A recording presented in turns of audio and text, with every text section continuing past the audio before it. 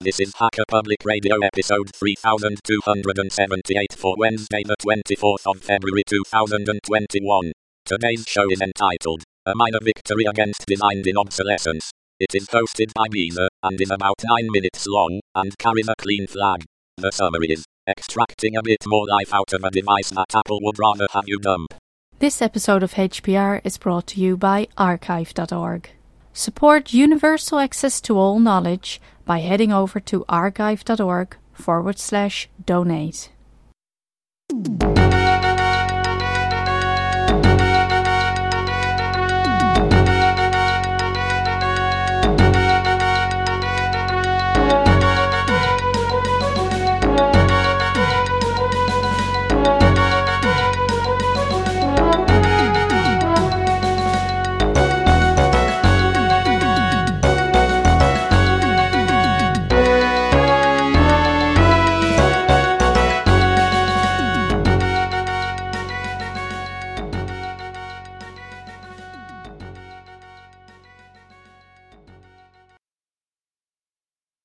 Hello, Hacker Public Radio, this is Beeza.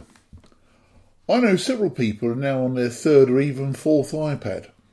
One is, to be fair, one of those weird Apple cult disciples who, within the limits of his funds, has to try and have the latest model of everything they make, regardless of whether the previous model is still serving them well. The others, though, have for the most part been forced into upgrading to a new model due to the obsolescence designed into iPads, and iPhones as well for that matter. My problem with Apple has always been with their business practices rather than the devices themselves. Judged in isolation, an iPad, for example, is a superbly engineered piece of kit, and it's highly reliable as long as you don't misuse or damage it. The display, even on the early models, has always been excellent, and they've got better still with each new model. The iOS user interface is, to my mind, more intuitive than Android. So, what is there not to like? Well, my daughter went to a school where the head teacher was, for some reason, very well disposed towards Apple. No matter how restricted the budget for IT, the evaluation for new equipment always seemed to result in the purchase of Macs or iPads, even though generic Windows and Android devices could have delivered the same functionality at a much lower cost. When she first started at the school, a scheme was launched whereby pupils could acquire an iPad on a lease purchase arrangement for about £20 a month, including insurance against loss or breakage. Since these would feature strongly in the school's e-learning activities, and it seemed all the other kids were going to get one, against my free software instincts, we signed up for the scheme.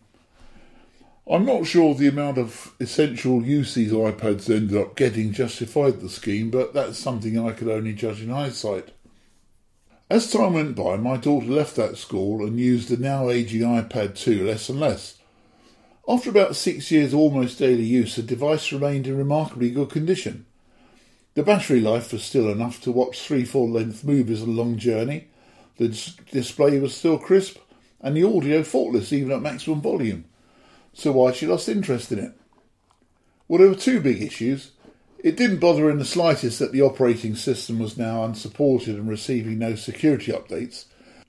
What did bother her, though, was that just about every app she tried to install or upgrade reported the need for a later version of iOS, the 9.3.5, running on her iPad. And of course iOS itself could not be upgraded either. The other issue was that of onboard storage. The Model 2 came with 16 gigabytes, of which about 3.5 was used by the OS itself, and the pre-installed default apps. By the time she'd loaded a music collection and recorded a few video clips with the built-in camera, it didn't have a lot left, and of course there's no way to add any more. In contrast, most Android tablets come with a micro SD slot, so you can easily and cheaply add an extra 64 gig or even more. As far as she was concerned, the iPad 2 was now useless, so in common with every other piece of ancient or obsolete tech in my household, it was given unceremoniously to me with instructions to do something with it. Over the years, I've had the job of finding a home for any number of phones, TVs, DVD players, VCR players, and domestic appliances in various states of function. These days, it seems you literally cannot give an old but working TV away. Even charity shops generally won't accept mains-powered electrical items, as they don't want to accept liability if they catch fire or electrocute somebody. At our local recycling centre, they have a skip devoted to electrical items, so that is where I reluctantly end up taking a lot of my stuff. Peering into it, I'm sometimes tempted to remove items that other people have dumped. I've seen laptops and PCs which look to be in perfect condition. To cut a long story short, nobody I asked was interested in this old but perfectly working iPad 2, but it seemed criminal to take it down the council tip. I decided to hang on to it, at least temporarily, to see if I could get any genuine use out of it. It struck me that the minimum residual functionality required for this old iPad to be of any real use to me would be the ability to use email, browse the internet, watch YouTube and use the camera. Anything else it did would be a bonus. First I tried to set up my email account using the default mail app and was pleasantly surprised to find it worked fine. The internet browser Safari was less successful. It could certainly display some websites, generally those with a minimum of complexity, but for most sites it would just keep on reloading the page but never get beyond displaying a blank area. I tried upgrading Safari, but it wanted a new version of iOS. There are all sorts of browsers in the App Store, most of which I've never heard of, and nearly all of which had very low user ratings. I tried a few regardless, but was thwarted by the need for a later version of iOS most of the time. However, my last option was a browser called Maxthon 5, which had received plenty of good reviews. It installed without any problems, and although it was a bit on the slow side, both in loading and moving between sites, everything seems to be displayed correctly. Even YouTube works fine as long as you show a little patience when it's loading. As far as I could tell, the camera app hasn't changed since the iPad was brand new. It works perfectly. The video's only 720p, but unless you want to use it in challenging lighting conditions, it's not bad at all. All the other standard iOS apps that came pre-installed still work other than Safari. It means that the device can still be used for FaceTime. The ability to watch your own movies is a bit constrained in all iOS devices, so to rectify that I tried to install VLC and was delighted when that installed OK and worked perfectly.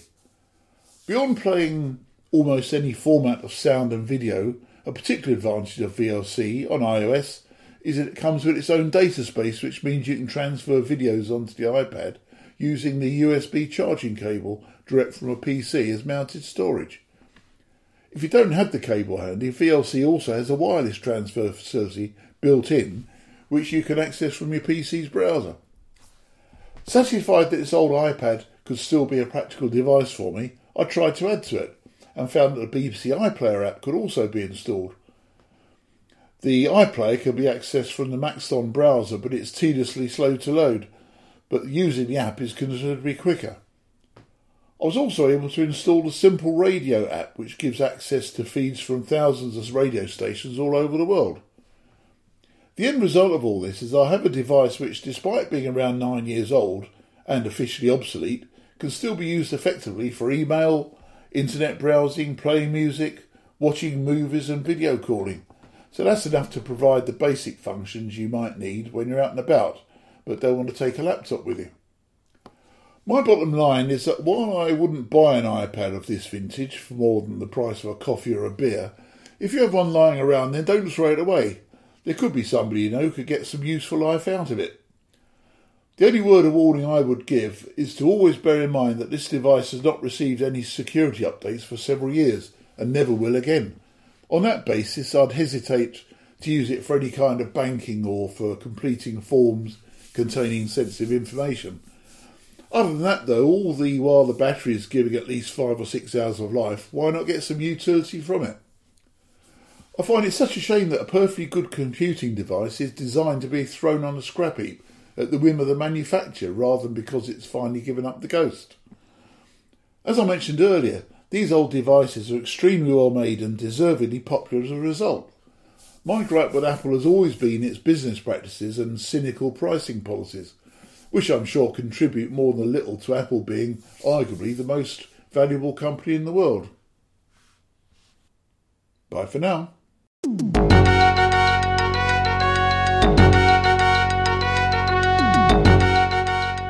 You've been listening to Hacker Public Radio at hackerpublicradio.org. We are a community podcast network that releases shows every weekday, Monday through Friday. Today's show, like all our shows, was contributed by an HPR listener like yourself. If you ever thought of recording a podcast, then click on our contribute link to find out how easy it really is. Hacker Public Radio was founded by the Digital Dog Pound and the Infonomicon Computer Club and is part of the binary revolution at binrev.com. If you have comments on today's show, please email the host directly, leave a comment on the website, or record a follow-up episode yourself.